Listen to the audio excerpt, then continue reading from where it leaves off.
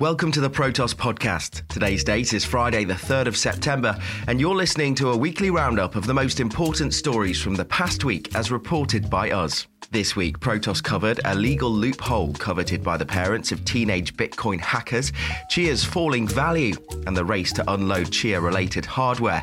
And finally, we heard Trump's anti-Bitcoin notions in a recent Fox interview that creepily feels like deja vu. But first, this week, we're back in China, where the country's Supreme Court has ruled that a local hosting provider must return nearly 500,000 Radeon GPUs to crypto outfit Genesis Mining. The ruling ends a years-long legal battle. Starting in 2019, Genesis Mining filed a lawsuit to reclaim the property from Chuang Shiji Technology, saying that they had refused to return the GPUs, as well as another 60,580 Antminer S9s. Chuang Shiji, like other cloud hosts that specialize in crypto, maintains mining rigs while selling the hash power that they generate. According to court notes, Chuang Shiji stopped payouts related to the use of those chipsets in September 2018 because Genesis Mining didn't pay its power bills. Genesis Mining's lawsuit was originally trialled in an intermediate court and came out in Genesis' favor. Chuang Shiji did appeal, but it was denied in 2020. Chuang Shiji then took it to the Supreme People's Court, China's highest court, where it's now been decided that the case won't be reopened. What's interesting is that within the ruling, China's Supreme Court noted that its decision is still in line with the country's wider crypto crackdown. This is despite returning the mining rigs to their rightful owner. So now, most of the rigs will go after Genesis Mining's operations in Hong Kong, with just 100,000 of the GPUs being directed to its business in mainland China. China's crypto crackdown makes it almost impossible to find local companies that could replace Chuang Shiji's services. 2 weeks ago, it was announced that Bitcoin mining operations in the province of Xinjiang are to be forcibly dismantled if authorities ever find them. If orders are ignored, the State Energy Bureau has been told to tear down any nearby hydropower stations that give electricity to illegal crypto plants. And back in June, prices of top crypto mining rigs sank by up to 80% across the mainland. In fact, things got so bad that local miners reportedly had to sell their chipsets for scrap metal rather than risk the harsh state repercussions. Instead of selling to other companies, some are speculating that Genesis Mining will flood the market. A global GPU shortage means acquiring older models is more common among individual buyers. If Genesis plans to offload the GPUs rather than mine crypto with them, second-hand rigs of the same model sell for around $200 to $500 a pop on eBay. Conservatively, that's a bit over $97 million. Some Chinese Bitcoin miners are fed up, though, and have packed their bags, moving to neighbouring countries such as Kazakhstan, and even all the way to Texas. Next up, the parents of two teenage hackers who allegedly stole nearly $1 million in Bitcoin say time is up to sue the pair. According to a civil lawsuit filed in Colorado, the two teens hacked into the victim's clipboard using sophisticated malware and intercepted a Bitcoin transfer made by Andrew Schober in January 2018. Neither set of parents are disputing that the theft took place, but are instead arguing that an expired statute of limitations means the case should be dismissed. 16.4 Bitcoin was taken from Schober's wallet, about $150,000 at the time, but a staggering $800,000 today. Clipboard hijacking relies on victims copying and pasting long wallet addresses instead of typing them out one character at a time. The malware first waits for a wallet address to appear in the victim's clipboard, then a legitimate wallet address is swapped out for one belonging to a hacker. The victim then fails to notice any changes and unwittingly confirms the transfer. The pair had allegedly hidden the malware in the code of a Bitcoin wallet called Electrum Atom, which Schober downloaded from Reddit. Schober says he then spent more than $10,000 on a years-long private investigation, which proves the teenagers were behind the clipboard hijacking attacks. These investigators followed the stolen funds through crypto exchanges, linked the funds to the teens, and found the malware code in one of the hackers' GitHub libraries. Multiple letters were sent out to their parents, but they failed to respond, so a lawsuit was filed in May 2021. Schober's lawyers are also saying that the parents are liable for not responding to the letters. The teens were both minors at the time of the alleged crime. One parent, listed as a defendant, recently filed a motion to represent herself and her son instead of hiring an attorney. Now, the family is hoping the 3-year and 5-month gap between the clipboard hacking and the lawsuits mean they're off the hook. But Schober's lawyers say the statute of limitations shouldn't apply because Schober didn't understand the injury until an investigation concluded the Bitcoin was stolen via clipboard malware. Lawyers argue that its code was written to be intentionally invisible. So, until a court decides, the matter is stuck in a peculiar legal limbo.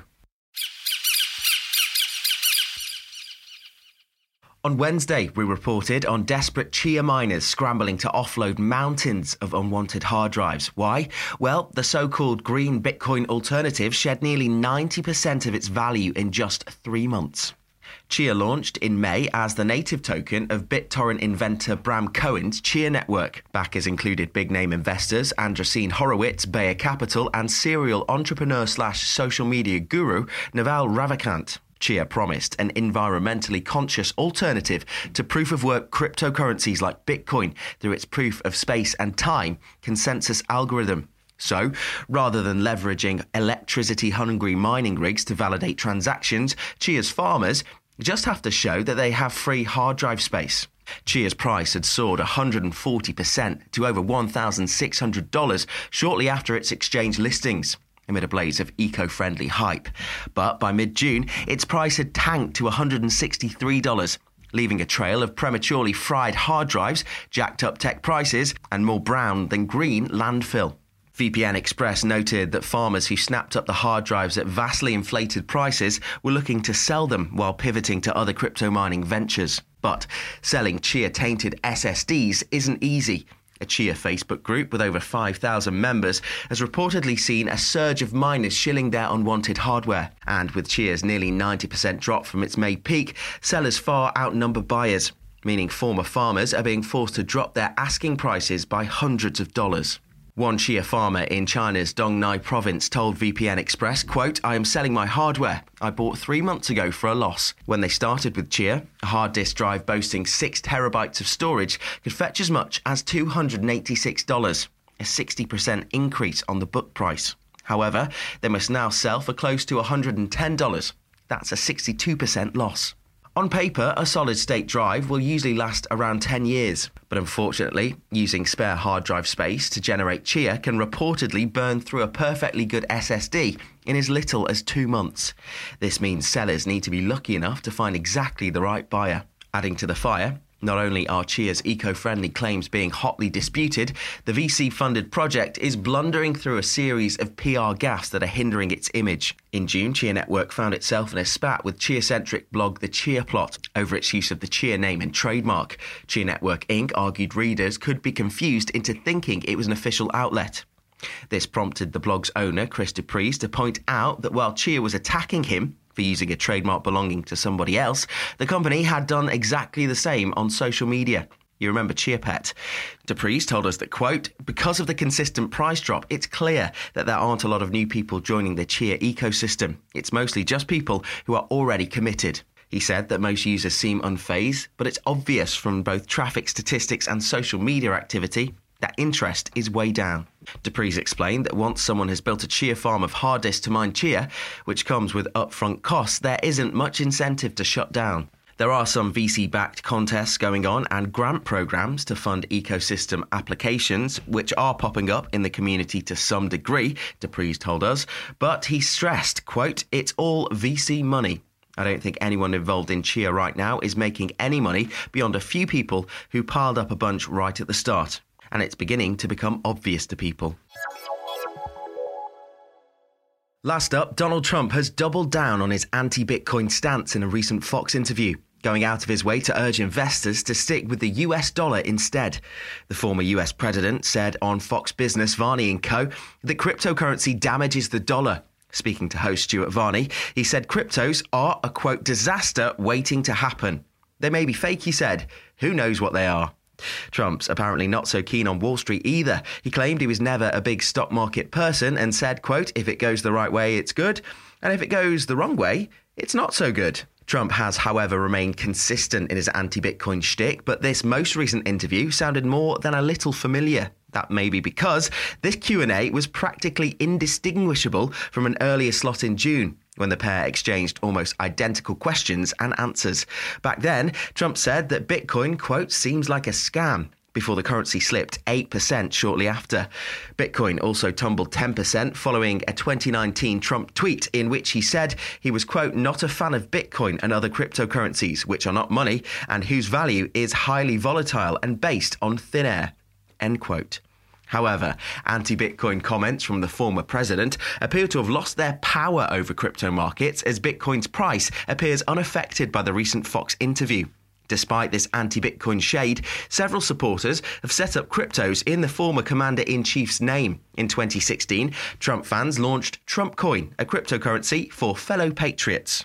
According to its official website, Trump Coin paves the way into fundraising support of patriots worldwide who need support in their fight against corruption and tyranny. CoinGecko data shows Trump Coin experienced a few price spikes over the years. It reached an all-time high of $2.92 in May last year, which equaled a 760,000% growth since inception. Nowadays, it trades for a measly 5 cents, having dropped 98% since its peak.